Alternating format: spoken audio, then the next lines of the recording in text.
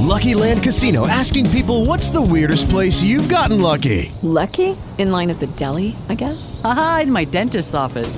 More than once, actually. Do I have to say? Yes, you do. In the car before my kids' PTA meeting. Really? Yes. Excuse me, what's the weirdest place you've gotten lucky? I never win and tell. Well, there you have it. You can get lucky anywhere, playing at LuckyLandSlots.com. Play for free right now. Are you feeling lucky? No purchase necessary. Void where prohibited by law. 18 plus. Terms and conditions apply. See website for details. Hey, Dad. Oh, God, what? What does a pride of lions say before they start eating a downed gazelle? Let us pray with an E? Yeah, that is I got it! Good job. High five. You're listening to The Wayward Willis with John and Logan, where two atheists discuss religion, culture, and maybe some politics. If you're offended by blasphemy, profanity, or you hate fun, this podcast may not be right for you. And now, on to the show. Hey, you. It's us. The first humans to absorb other humans for sustenance. Whoa, I'm John, an evil atheist. And I'm Logan, a cute, cuddly atheist. Today we're descending into darkness and talking about Satan. Otherwise known as my dad. So, what even is Satan? Well, the dictionary defines Satan as the chief evil spirit, the great adversary of humanity, or the devil. For all you Supernatural fans out there, this would have been Crowley for quite a few seasons. Is that true? I felt like he was like the COO of hell, just kind of keeping the minions in line until Lucifer got his groove back. I thought he actually became the king of hell for a while. King of hell, but not Satan, right? All right, that's fair. All right, I take it back. I'm sorry, Supernatural fans. I have wronged you. All right, now that we've gotten that straightened out. Satan's roots in Abrahamic religions go all the way back to the book of Genesis, when Eve is tempted to eat the fruit of the tree of the knowledge of good and evil by a talking serpent. Now, disclaimer, this interpretation is not universally accepted by all sects of Christianity. Some theological stances on this talking serpent are just that, a cunning reptile with the ability to speak whichever language Adam and Eve were speaking who felt like trolling just for the lulz. Which would mean that God made the world with every intention of feeding the trolls. If God didn't intend trolls, then why are there bridges? Checkmate, atheists. Unflappable logic. This is also where the concept of original sin comes in. But this is a really big problem for skeptics because God had just created these two humans from dirt and ribs with no indication as to having given them any special knowledge about the world. So he plops them in the middle of this garden with a poison plant in the middle of it and says, "Don't eat that." This is where God's incompetence really shines through, because we all know what happens when you tell humans not to do something. They don't do it, right? They do as they're told, right? Well, no, they do it. But they do it in the butt, and that's why it's called God's loophole. Okay, well, that's not what we were talking about. Well, clearly you've never dated a Catholic girl. No comment. Moving on. So this serpent comes along and fucking talks to Eve. It talks. What the hell is Eve supposed to do about a talking serpent? Just dismiss it? Heck off, heckin' snake. Oh yeah, she could have hecked it. But, like, an animal speaking complete sentences with special knowledge of a conversation Eve had with God is probably just, stupid and wrong? Nah, that seems like something you should listen to. You know, honestly, that brings up a good point here. What language did Adam and Eve even speak? I'm positive it wasn't English. Unless you're a Mormon, you're talking about some unspecified location between the Tigris and Euphrates rivers. So like Egyptian, Arabic, Hebrew, Farsi, who the hell knows? Well, the story goes that before they committed the original sin, they were able to have telepathic communal hive mind exchanges. But of course, they had to get that taken away along with painless childbirth. The old mass punishment route. I have no idea what you're talking about. Hive mind exchanges. Oh, it all makes sense now. Thanks for repeating it. Don't understand how bees work. Hey, Logan? Yeah? Do you know where Mormons think the Garden of Eden was? Just outside Eden's front porch? I see what you did there. But no, it's actually Jackson County, Missouri. Really? Yeah. Really? Yep. Just down the street, huh? Ish. Not really, but... No, yeah, just up the road. Hop, skip, and a jump away. All right, well, we're done now. Okay, fine. So let's go back to the roots of the word Satan for a minute or two. If you sound it out, you get say and 10, which tells us that the king of hell was born out of the first utterance of the number after 9. You're so weird. It's actually a derivative of the Hebrew word hasatan, which shows up in the story of Job, when God fucks around with people just for fun. But the word itself actually alludes to a human adversary or a deceiver. It can also indicate a general concept of humanity's capacity for evil. But hasatan gets translated into Greek in the New Testament as diabolos. What does that sound like? This is where we get the demonic entity called the devil. Sort of like Cruella de Vil, who is demonic in her own way. Those poor puppies. You know, now that I'm actually thinking about it, that movie has an incredibly somber undertone. It's pretty horrible considering that she had all kinds of fur coats. Well, fur coats made out of Dalmatian fur. Like, that's really fucked up. I don't think I ever realized that as a kid, but... Yeah. Oh, Disney. Yeah, it's just like a puppy holocaust in that movie. Oof. Too far. My bad. This translation is used to pin the introduction of evil into the world onto a personality, putting a face on the vague concept of evil and giving Christians someone to hate. You know, before they started hating gays. Who are also evil and demonic. Thou shalt not touch penises! That's how being gay works, right? That's what I've heard. Okay, penis touching. Got it. This is also a way for Christians to avoid the problem of evil, even if it is completely ineffective. So the problem of evil is a simple question. If God is perfectly good, why does he allow evil? The answers to this question are usually variations on free will. They'll say that since God didn't want us to just be robots, he gave us free will, which included the capacity to do evil. And to invent teleportation technology. It's going to happen, trust me. You know, we were promised flying cars by 2015, right? Well, yeah, but that was back before humanity actually had a pretty decent understanding of how technology works and the possibility that flying cars could exist at some point. But in our current day and age, we're actually making pretty decent advancements in quantum technology. Well, you know, technology does progress at a... logarithmic rate. Absolutely. Ooh, logarithmic. I like it. So it's our fault that we used that free will for evil, which, let's just point out, consisted of one single act of curiosity steeped in ignorance. And because of the rules God set up front, our disobedience broke the world and made hurricanes. And regular mouth speech instead of telepathy. Damn you, Eve. You know, it's starting to sound like you have a problem with women. Anyway, because humans were tempted by Satan and committed the original sin of disobedience, Satan becomes the scapegoat for human suffering and takes the spotlight off of God. Here's the problem with that. If a being named Satan exists, God had to have created it, right? So you can only pin evil on Satan if you're unwilling to acknowledge that logically, ultimate responsibility for the existence of Satan and evil rests squarely on the shoulders of the asshole who made him. That's my new favorite party game. Pin the evil on the Satan, but only after you've pinned it on the God. Or pin the evil on Jesus and then pin him to a cross. No? Sure, I guess. I feel like that's too complicated of a game.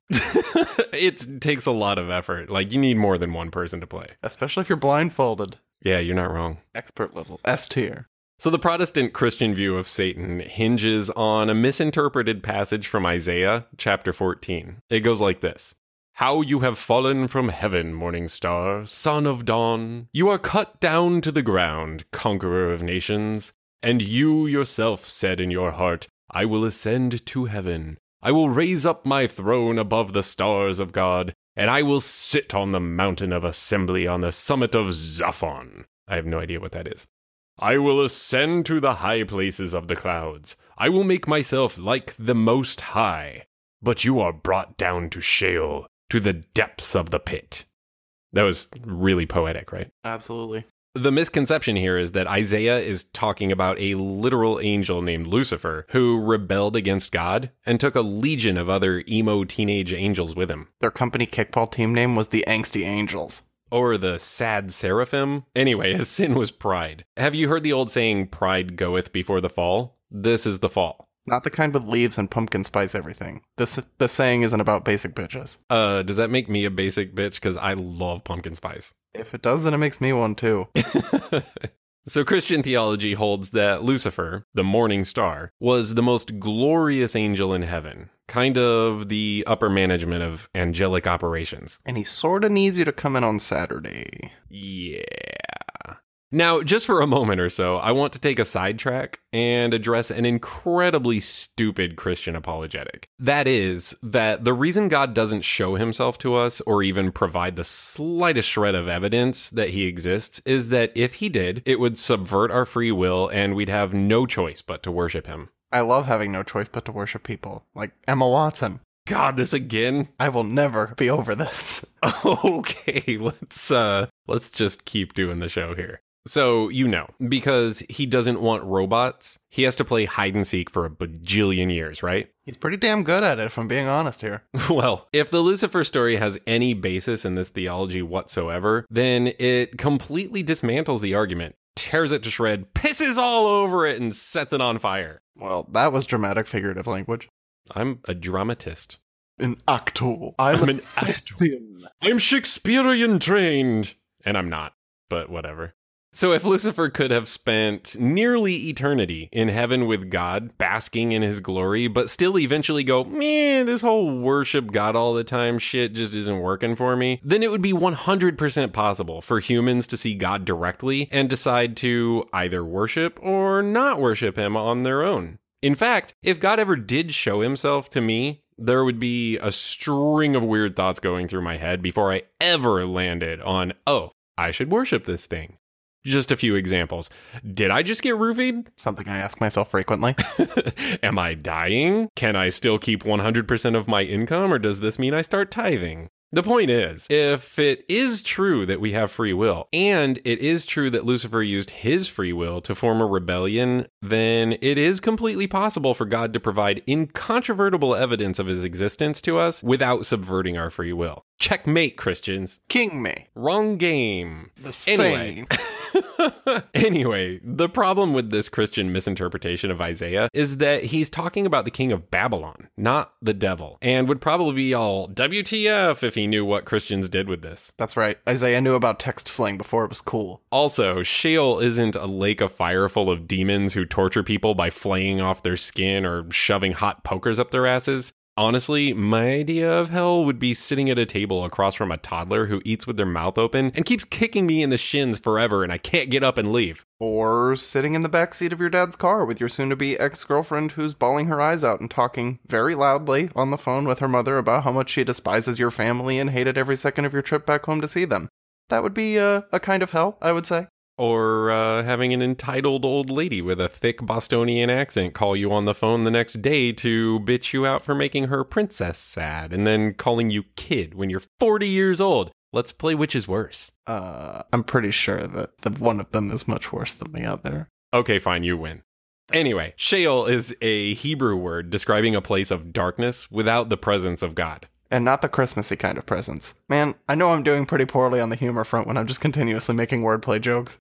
Well, there have been plenty of pity laughs on my end, so yeah. The original interpretation is that everybody goes here after they die, whether they're good or bad. No need to check any lists twice. Just a running gag now. So, the Christian conception of hell doesn't even have a basis in Old Testament scripture. And it gets better because this isn't even where the misconception ends. But wait, there's more. Have you heard of Dante's Inferno? If you did, it's probably around the same time you started to hate your life in English literature class. It's a part of Dante Alighieri's poem, The Divine Comedy, where Dante is given the VIP tour of hell. This poem is where phrases like, there's a circle of hell dedicated to people who wear socks with sandals come from. Which is true. If you wear socks with sandals, you are the worst kind of person. The worst.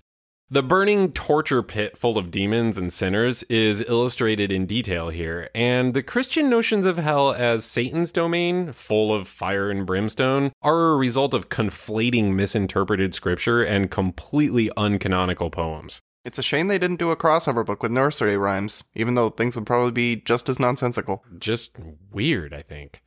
Now, in the New Testament, we begin to see the actual embodiment of Satan as an independent character. I always hate books that say the character development for the sequel. Right? Why not just tell us who everyone is up front? In Matthew chapter 4, Jesus wanders out in the wilderness on some kind of vision quest and encounters Satan in corporeal form. He has a conversation with him where Satan starts offering him a seat on the throne of the world if Jesus bows down to Satan and presumably renounces his divinity. Jesus responds to Satan with Old Testament scripture, basically saying, go fuck yourself. Thou shalt fucketh thyself. And Jesus said unto him, takest thou thine cock and putteth it within thine anus. So there are a couple of funny things about this story. It's basically just Calvin and Hobbes with Jesus and Satan instead. Kinda. So first, Satan takes Jesus to the top of a high mountain where he is said to be able to see all the kingdoms of the world. We spoke last week about how the Bible originally presumed the world was flat, and it's hilarious that even in the New Testament we get this whole, if you climb a high enough mountain, you can see the entire earth idea that's clearly wrong. Well, they were referring to the hive mind abilities that we would all have if Eve didn't fuck us over. Damn you, Eve. Damn you, misogynist. What telepathy? Is that so wrong? I don't know if anybody at this point had ever actually even climbed a mountain or what, because the Aztecs were over in Central America waving like, hey, we're over here, but Jesus and Satan couldn't see them, and they were like, yep, this whole earth is just this. There's definitely nobody living outside of that area. Not a soul. Yep, seems legit. Second, Jesus was fasting for 40 days and nights in the wilderness during this time. Now, obviously, fasting doesn't mean no eating or drinking at all, ever. But after having very little food or water for just a week even, you're probably going to be pretty loopy and seeing shit. This whole encounter with Satan could have been as much a crazy hallucination as the entire book of Revelation. The original obligatory tripping balls scene in every single Seth Rogen movie, even the animated one. So it seems like the only reason to include this story in the Bible at all is to A, establish that Jesus couldn't be corrupted, and B, cement the idea that there is an actual, real devil who can fuck with you. Yeah, none of that fake devil bullshit. This is the real deal. Given that Satan could stand right in front of the Son of God and say all kinds of bullshit, Christians should be very afraid that no matter how pious they are, they'll still have to guard themselves from demonic attacks. It seems to work, too. Christians are afraid that the devil causes almost everything. Like those extra 2 pounds you put on shortly after you bought a brand new pair of shorts that prevent you from buttoning them and rendering the shorts unserviceable. Goddamn shorts demons. Fuck you, Eve! Now, Islam actually brings the whole fallen angel story directly into canon, which is interesting. So Iblis Elba? No. No, okay. The gunman. So, Iblis was basically a magic genie who God created out of fire. And he was all like, I'm Iblis and I'm hot with 2 T's. And an AW in the middle. Hot. Hot. So hot. Oh my God, I'm so hot. So that was Iblis. Yeah, that was Iblis. Then God made Adam and told all the magical genies to bow down to him because Adam was the pinnacle of God's creation. Iblis was like, nah, fam, this dude was made of Play-Doh and I'm super hot fire. I'm not bowing down to shit. And God was like, do it or else. And Iblis was like, or else what? And God was like, or else I'll cast you out of heaven and do absolutely nothing to you forever while allowing you to screw with humans' brains and mess up my world I created until I get off my lazy ass someday and destroy the whole goddamn thing. My favorite of all the ways to be punished. Right? I love it when I'm punished by, like, not having anything done to me. Laissez-faire punishments. Yeah, just leave me the fuck alone. I'll punish myself. Shit. My own crippling depression will punish me with time. My low self-esteem would take care of that. So Iblis was like, whatever, I'm a grown-ass genie. I do my own thing. Then God kicked him out, and we get to blame things on him now. It's not my fault. The devil made me do it. Iblis was the original griefer. I'm still, Reed, always trying to figure out how religious people can have an all-powerful God who can't figure out how to use the block feature of Twitter. Whatever. Let's talk to someone with a personal relationship with the Dark Lord. The segue is coming.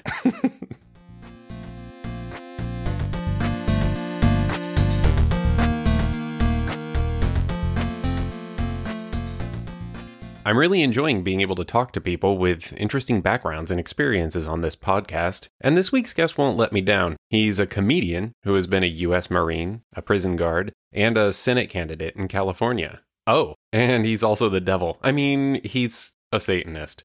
I'm talking to Steve Hill. Thanks for your time, Steve. Hey, thank you. Thanks for having me on your show. Yeah, we met you at Gateway to Reason, and I thought I've got to talk to him about two things: Satanism and criminal justice reform. Yeah, there you go. Boy, you don't get those two in a conversation too often, do you? No, aren't they basically the same thing? Yeah, they'll both put you in hell, that's for sure. All right.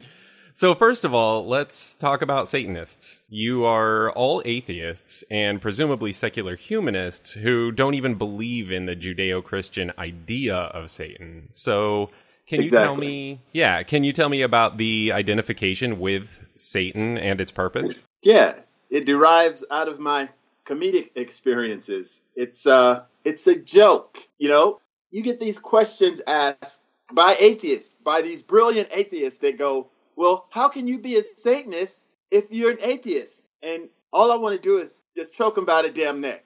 Like, I'm an atheist, right? I'm an atheist first. So if I tell you I'm a Satanist, it's a joke. Right. I believe that there's a devil or a Satan or a Lucifer or a fallen angel just as much as I do believe that Jesus Christ walked on water. I don't believe any of it.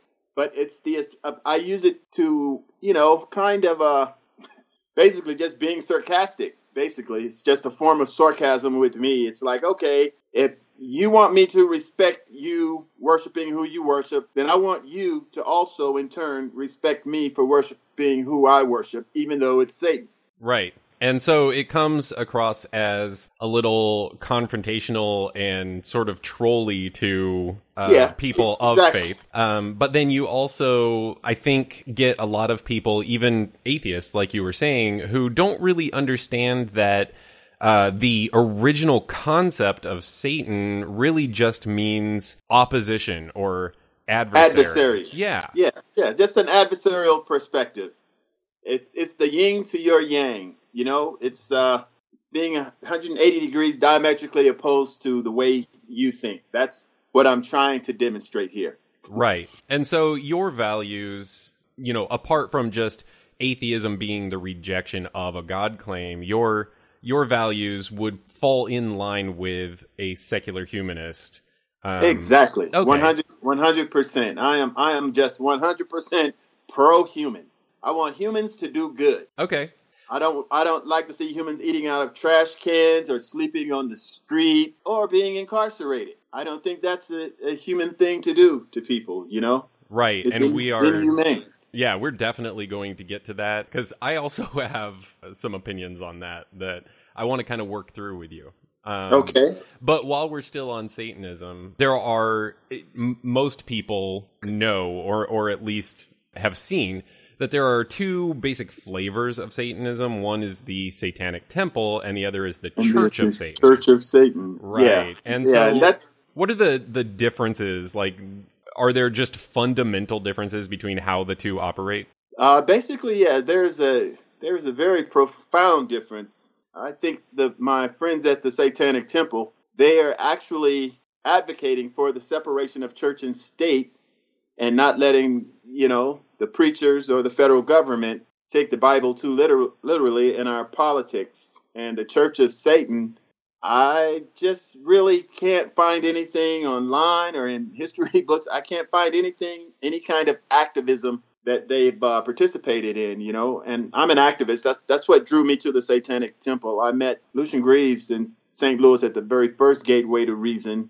And that's when I kind of grabbed hold to the concept of Satanism, because I thought it was like, okay, cool. If you tell someone that you're an atheist, they just look at you and automatically put you in a box and judge you and ridicule you. But if you tell them that you're Satan, now you have some validity. Now they understand that whole thing because it's so inherently entrenched into their brain because of their religion that Satan and the devil is the bad guy. So now you have some kind of street cred per se. Right. Well, and tell people you're the devil. Right. But it's their bad guy. And so you know, there's some value to at least having something to talk about with somebody who already has this preconceived notion of what Satan is. Exactly. Like here, yeah, it's your bad guy. So maybe you can relate to me now. Right. Now let's talk about something that's important, like women's reproductive rights, or keeping kids out of prison, or absolutely. educating everyone, or giving transgender people every other rights and freedoms that every other American possesses in the country. You know, now that we've got past the Satan thing, let's talk. Yeah. And let's talk about real tangible values, some, you know, things that really affect the human condition and that benefit society as a whole. Exactly. Because, that's the big stumbling block. You tell someone you're atheist, kind of like the Steve Harvey syndrome. Oh, I wouldn't even know what to say to an atheist. Get out my face. Like, no, I'm pretty much a human being. And, that was one of the big reasons. Actually, I ran for office last year for State Senate, 21st District of California. And that was one of the main reasons that motivated me to do it, was just to show people that an atheist has the same concerns, the same, human instincts as other humans, where, you want to see people in your community do good. You want to see them prosper and become educated and good functioning members of society. We have the same wants and wishes as every other human being. It's just that we don't believe in a deity or some magical guy that's pumping shit out of the sky or making your team go to the playoffs.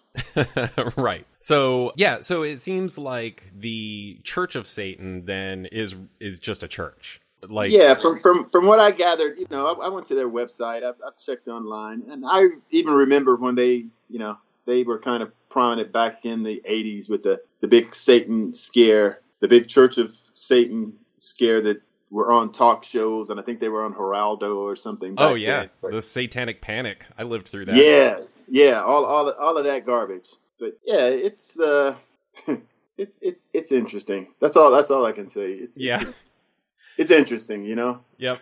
All right. So, does the Satanic Temple have any sort of religious dogma, kind of, even if it's just kind of faint or? Yeah, they have. They have the 7 tenets. They have the 7 tenets that they follow, that they adhere to. Yeah, but you said that you only have one tenet, right? Yeah, I've got one tenet. That's don't be an asshole. There you go. That's it. That's all. That's pretty. Keeping it simplistic. It's pretty much self-explanatory. All Treat right. people like you want to be treated. Respect people. Don't be an asshole. That'll get you a long way in life if people could just follow that one tenet that I have. Yeah, just treat other people well and look out for others' well-being when you can. Right. Right. Be pro-human. If someone needs something to eat and you can afford to give them something to eat, and give them something to eat. It's pretty simple. Everyone needs a place to sleep. Everyone needs food to eat. And, beyond that, we already live in this capitalistic society, which is predicated on the almighty dollar. People always talking about they worship this and worship that. In America, everyone worships the dollar. Yeah, well, and obviously even, people like Joel Osteen and mega church pastors. Mm-hmm. That's nothing more than worship of the dollar. Right. What's that? Creflo dollar? Creflo dollar, yeah. Like, dude, how many jet planes do you need? I need a new jet. That kind of ridiculousness, and people are so gullible to go along with it. So I just want people to think, man, if I could just get people to just stop and think. Does it make sense to give your preacher X amount of dollars every year just because you're attending his church and he lives 15 to 20 times better than you do? Right. Well, you're struggling payday to payday, but yet and still, because he can make you feel good on Sunday with this allegory that everyone sits in church and gets together and this group thought stuff. To me, it's just so ridiculous in 2017 that people still think that there's a guy in the sky granting wishes. Yeah, well, and I think that a lot of, people who have gone from religion to atheism have had a moment at some point in their life where they just kind of looked at what they had believed, what they, were being told, and just kind of went, what the hell? Like, that's just not right. Right. It really doesn't make sense if you stop and think about it. Is the Satanic Temple, like, the feeling that I get from it, and this is in no way saying anything derogatory against what I'm about to kind of illustrate, but with the Satanic Temple and the, Baphomet statue and the atheist or the Satanist soldier memorial, like, is the Satanic Temple effectively kind of a troll for religion in America? Yeah, that's the way that I see them. But they actually do things. They actually have attorneys fighting alongside of them. So yeah, they're basically trolling religion. That's kind of what I'm doing also. Right. And we all do to a certain extent. I mean, this podcast is kind of a troll to religion. But, do you think that it's a good thing to have organized atheism, like the Satanic Temple, to kind of just push back on religion? And like when a 10 Commandments monument goes up and the Satanic Temple is like, oh, okay, fine, then we want a pentagram everywhere, like...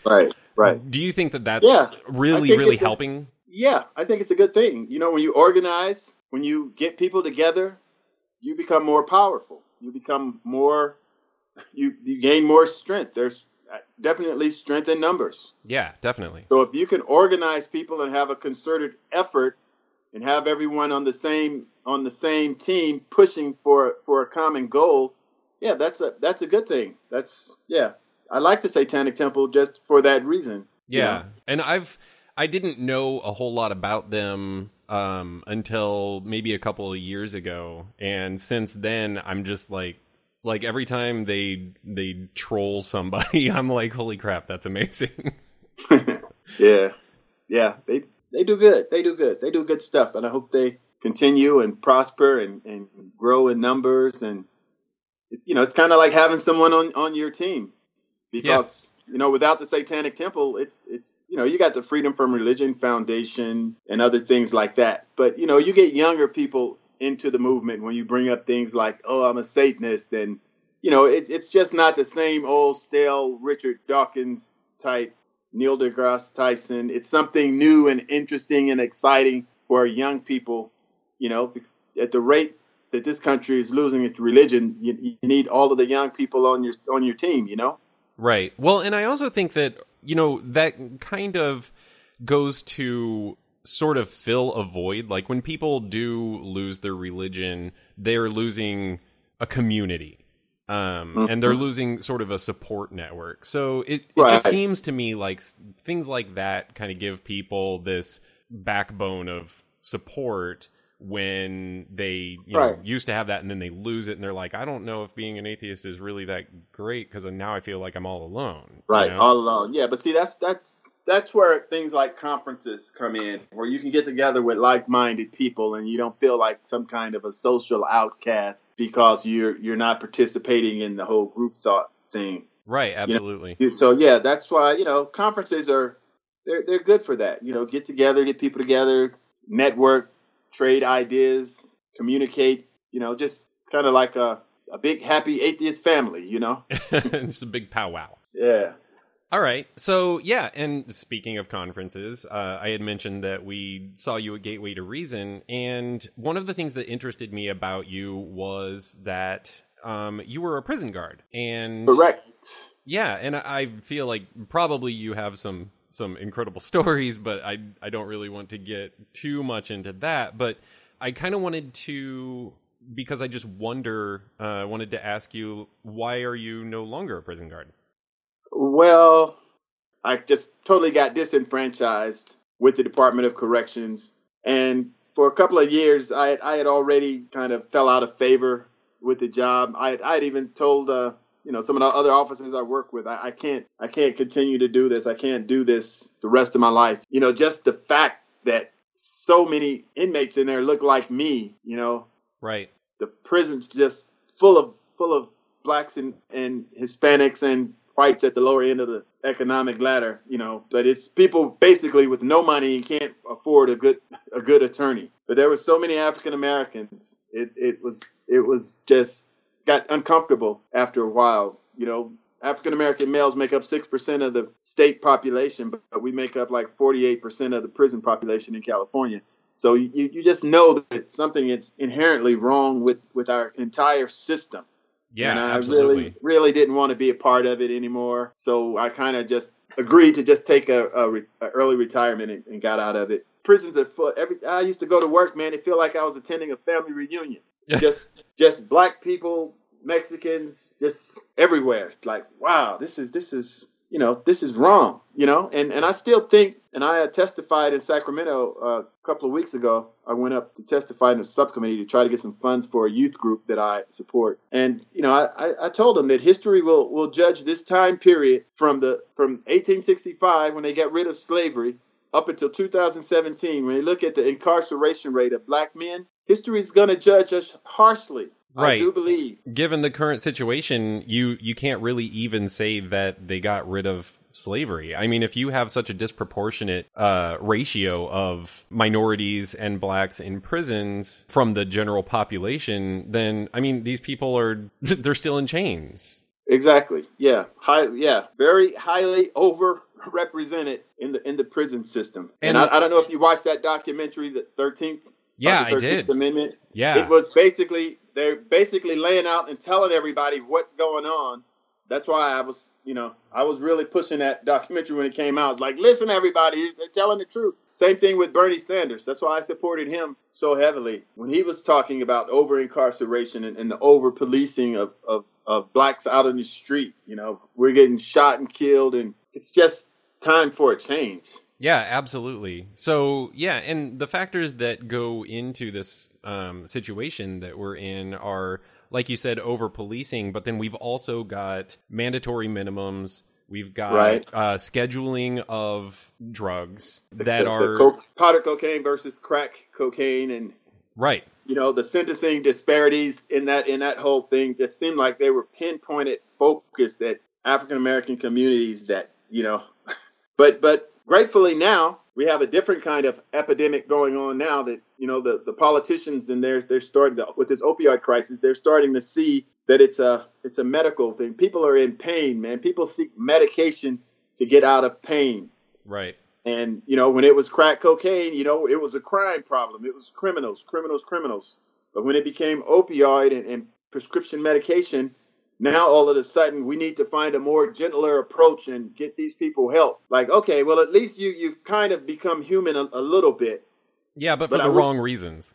Right. I wish they could have done for my people, because once you get into this prison system, man, it's hard to get out. Well, that's exactly my problem with the whole prison system. Well, I mean, several problems, but that specifically is one of the things that I wanted to talk about, because our criminal justice system is purely punitive. It is not in any way reformative. And we've got for-profit prisons that are big business and big money. So it's in the best interest of those running the prisons to just keep people there, to keep as many people and invite as many people in as if you invite somebody to prison. But right.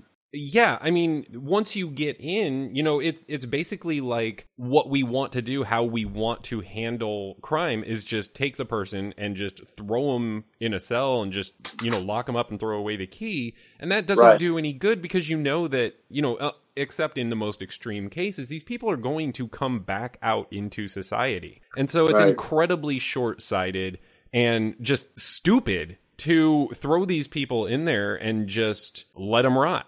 Exactly. It doesn't do us any good. And back in the 90s, with that omnibus crime bill that Bill Clinton signed, California, man, they were building prisons like they were made out of Lego blocks. I mean, prisons were going up like every 3 months. When I was in the Department of Corrections, that was in 91 when I first started, and they were just building prisons like crazy. And with those prisons you build comes a staffing package where you have to hire all of these correction officers, and we were paid pretty good. Matter of fact, my retirement is still pretty good, and it's like, okay, why don't we invest all of that money on the front end in these children and teaching them discipline and how to stay out of trouble, and paying teachers a good salary so we can retain the best teachers for our children. Why would we waste all of that money by allowing them to grow up, become crooks, thieves, villains, and bad actors, and then pay all of this money for prisons? Well, I mean, if you spent all of that money on schools, you wouldn't be able to build the prisons. You wouldn't want to miss out on that, right? Right. Like Frederick Douglass said, it's easier to build strong men than repair broken men. I'm just paraphrasing Frederick Douglass. But it was something to that effect. I hear he's done some good work. He's getting recognized more and more. Yeah. Too bad he's been dead for 200 years. Should tell somebody else that. Yeah, I mean, it seemed like for a little while we were starting to understand that the mandatory minimums and the drug scheduling were, really a big part of the problem. Like, they weren't solving problems, they were actually causing us problems. And it Right. almost looked like we were headed in the right direction. And now with Jeff Sessions as the AG, and he's Right. like super prude little old woman, twirling her beads, scared of everything. How many people in positions of influence are actually talking about reforming criminal justice at this point? Well, there's a few. I know Bernie Sanders it was a big part of his platform when he ran. And then which kind of drug Hillary to the left. And she even started mentioning it, when she was running for office. Right. And then you still have a few people in Washington, D.C. and Congress that speaks about it. Kamala Harris, California, newly elected. Yeah, she's amazing. Yeah, she is. She's absolutely someone that we should be looking for the future of our party to try to regain energy, regain momentum, regain interest. Because, I think that's what hurt the Democratic Party. We got all of these old corporate Democrats that weren't too progressive who kind of made everyone become disinterested, especially the youth, young people. They were not excited about voting for her. Some of them even went over to Trump. So Democrats need to regroup. Yeah, absolutely. And, it would be nice if we had some truly progressive voices that were able to kind of get as big a platform as these old conservatives that are pushing the fear mongering and the bigotry. And, if we could just counter that on at least the same level with some very good, solid, progressive ideas. Right. And I think what's going to bring that to fruition will be when we can finally get money out of politics. Yeah, absolutely. Well, that was great. Where can we find you, and what can our listeners do to help you out with either your platform or some of the things that you're doing? Yeah, I'm focusing my attention. I'm this coming up Friday. I have my own comedy show. It's a political comedy show called The Resistance Comedy Show. Okay. And it starts this Friday here in my hometown in the Antelope Valley, Palmdale, Lancaster, North Los Angeles County. I'm going to have this show, and it's basically going to be kind of like a comedic town hall with comedians and people talking about political issues and organizing. And, it's not just a dumb comedy show where people come and tell dumb jokes.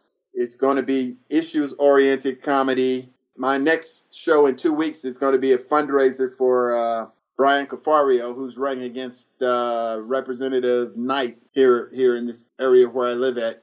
Okay.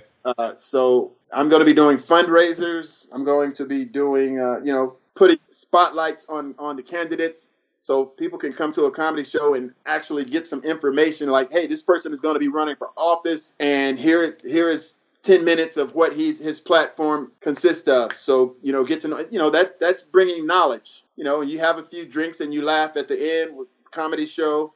But for the most part, it's going to be kind of like a sly way to get knowledge to people and get people interested in issues and, politics and life. Because these politicians, what they do affect us. And I think we're all becoming much more aware of that since 45 took office. Yes, absolutely.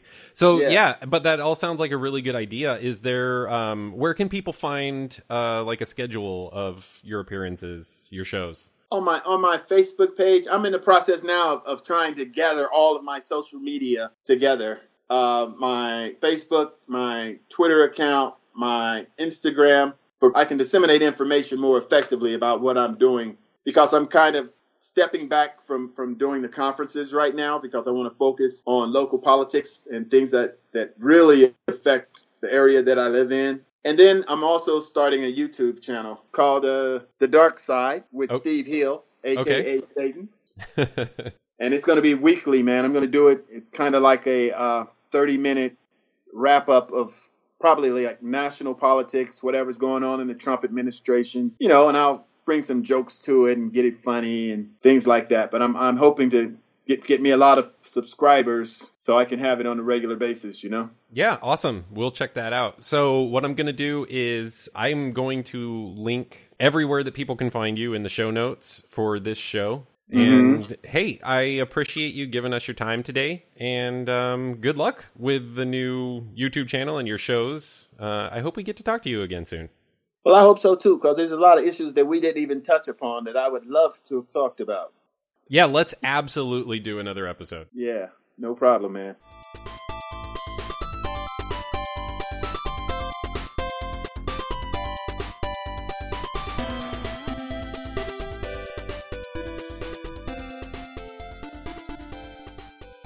The entire religious concept of a devil or opponent for a god undermines that god's power.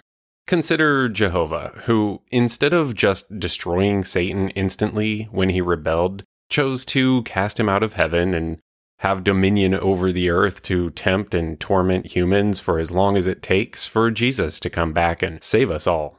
Again. In doing this, Satan is given more power instead of less and becomes a bigger part of the Christian narrative than he otherwise should have been. Now, Satan has free reign to do pretty much whatever he wants, and Jehovah's just like, well, I'll eventually get around to taking care of that, as though evil in the world is the equivalent of a squeaky floorboard that's kind of annoying but not really hurting anything. God's so freaking lazy. But it really begs the question whether or not God could do anything about Satan even if he wanted to. I mean, the book of Revelation describes this epic ultimate battle between good and evil, where good triumphs and Satan is finally destroyed. But if it were possible for God to do this, why wouldn't he have already done it? I feel like he knows he's incompetent and stupid, so he had to write a book that made him look better than he is. Like Daddy Trumpo. Actually, that's funny because God ghost wrote his book too. This is all to say that the entire concept of Satan is stupid. Angels only exist to worship God and do his bidding, except when one of them doesn't. God is the most powerful being imaginable, except when it comes to eliminating evil. Satan can read the Bible, so he knows what his end is going to be, but he just doesn't care. I mean, what's his end game? What's he trying to accomplish, and for what reason? If he's trying to fill hell with Koopa Troopas for the final boss battle, but he knows that the outcome is the destruction of not only Satan, but also of hell, then he's just wasting his time. He could be lazy like God and just binge watch Netflix until time's up. Religious people who are afraid of Satan and demons are afraid because they haven't put any thought into how stupid of a thing it is to be afraid of. If something is so dumb it couldn't be possible, then it's dumb to give it any of your time. I'm not afraid of being abducted by aliens for the same reason. It's these irrational fears that drive us to behaving badly, and the recipients of your stupid actions didn't do anything to deserve it. Grow up. Random verse. Random verse. Random verse. Random verse. Our random verse this week comes from Matthew 18, verses 8 through 9. And before we read it, I just want to apologize to anybody in the United Kingdom. I didn't do this. If your hand or your foot causes you to stumble, cut it off and throw it away. It is better for you to enter life maimed or crippled than to have 2 hands or 2 feet and be thrown into eternal fire. And if your eye causes you to stumble, gouge it out and throw it away. It is better for you to enter life with 1 eye than to have 2 eyes and be thrown into the fire of hell. Okay, so the verse and your accent were very offensive. Yeah, indeed. This is pretty terrible. Yeah, it's a freaking awful verse. So this is what passes for wisdom from the New Testament. This is Jesus speaking, and he's trying to teach people that you should not let things become a boat anchor to you and drag you down into wrongdoing. But the analogy that he's giving here is just brutal and disgusting. Like, why would you say, if your hand does evil, which we all know, you control your hand. Like, there may be some kind of like phantom hand for people with nerve damage, but like, you're in control of your hand. So if your hand does evil, blame your hand and then cut it the fuck off. There's a Rick and Morty episode that's perfect for this, but you don't watch it. Oh, no. Oh. Anyway. Yeah, I'm not entirely sure that this is synonymous with what it's trying to depict, because basically what I'm getting from this is if your hoe don't do dishes, then throw that hoe away. But the same can't really be said for your hand or your foot or your eyeball. This podcast is becoming more and more misogynistic by the minute. Get your hoe back in the kitchen! I'm totally kidding. I hope nobody actually thinks I feel this way. I am all for equal rights. Please, nobody think that I hate women or something. Anyway. Yeah, damn it. Ooh, we've crossed lines today. All right. Well, my point was already sort of made. If you... drugs, for instance, I guess, if we want to go a different route that's not misogynistic and terrible. If you're addicted to drugs, then get off of your drug addiction and throw your drugs away because it's evil and sinful and stuff like that. But if you're clumsy and you stumble because of your foot, that doesn't mean you need to chop it off. I don't know that that's necessarily synonymous with sin. I understand that they're trying to be a little bit poetic here and like Confucius-y, but I feel like that's too far. Yeah, well, okay, so look at it this way, and I can give you a little bit of context to kind of like give you the general feel for how Jesus' teachings kind of went. But here's the thing that I find really disgusting about this is that this is an allusion. This is an analogy. And what he's really talking about here is things or people in the world that cause you to take your mind and your focus off of God. And so this includes your family. This includes your children. And This includes Emma Watson. Yeah. Like if Emma Watson causes you to masturbate, you should not look at Emma Watson anymore. Well, let's not go that far. Or cut your hand off. You should cut your hand off and then masturbate with your feet. Hey. I don't know. Hey, it's not like that, okay? Emma Watson is more than just a sexual object, okay? She is a beautiful, independent... See, I'm trying to redeem myself now for all this misogyny. See, I was just going with, like, where you already drug this podcast anyway. That Emma Watson is a goddess. Sure. She is the incarnation of Aphrodite. Is she supposed to be in the kitchen? No, it was a joke. Remember? It's just a prank. Just a prank, bro. It's a prank, bro.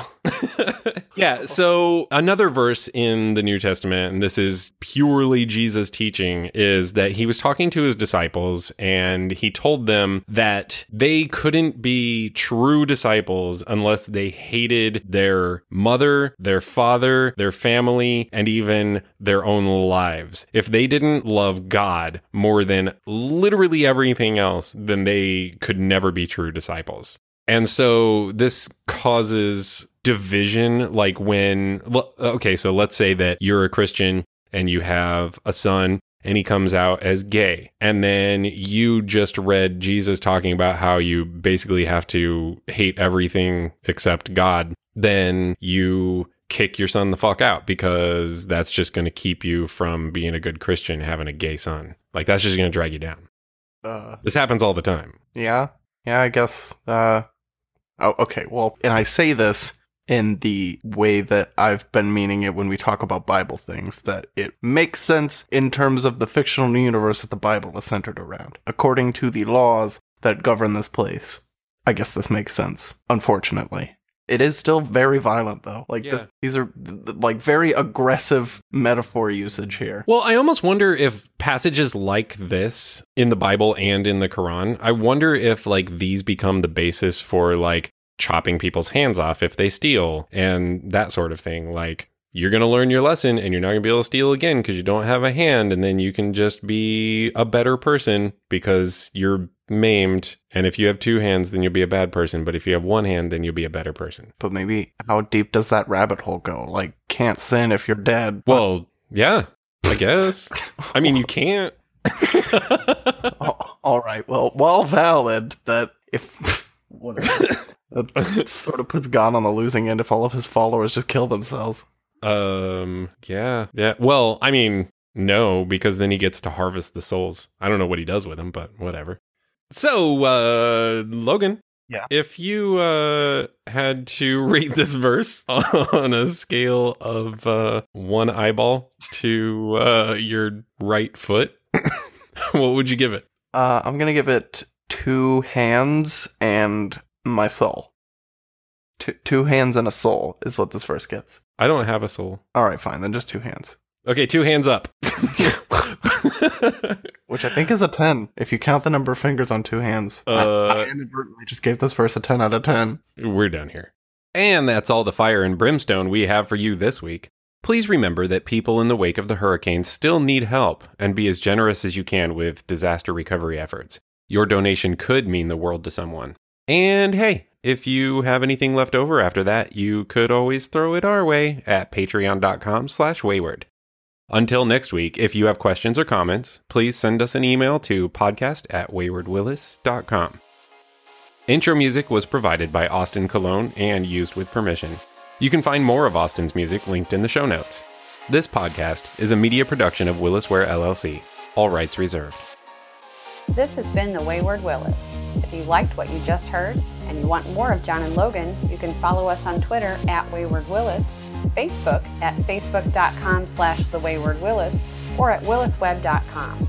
If you want to help the show and have a few extra dollars, you can donate per episode or per month on Patreon at patreon.com/wayward. We'll be back next week.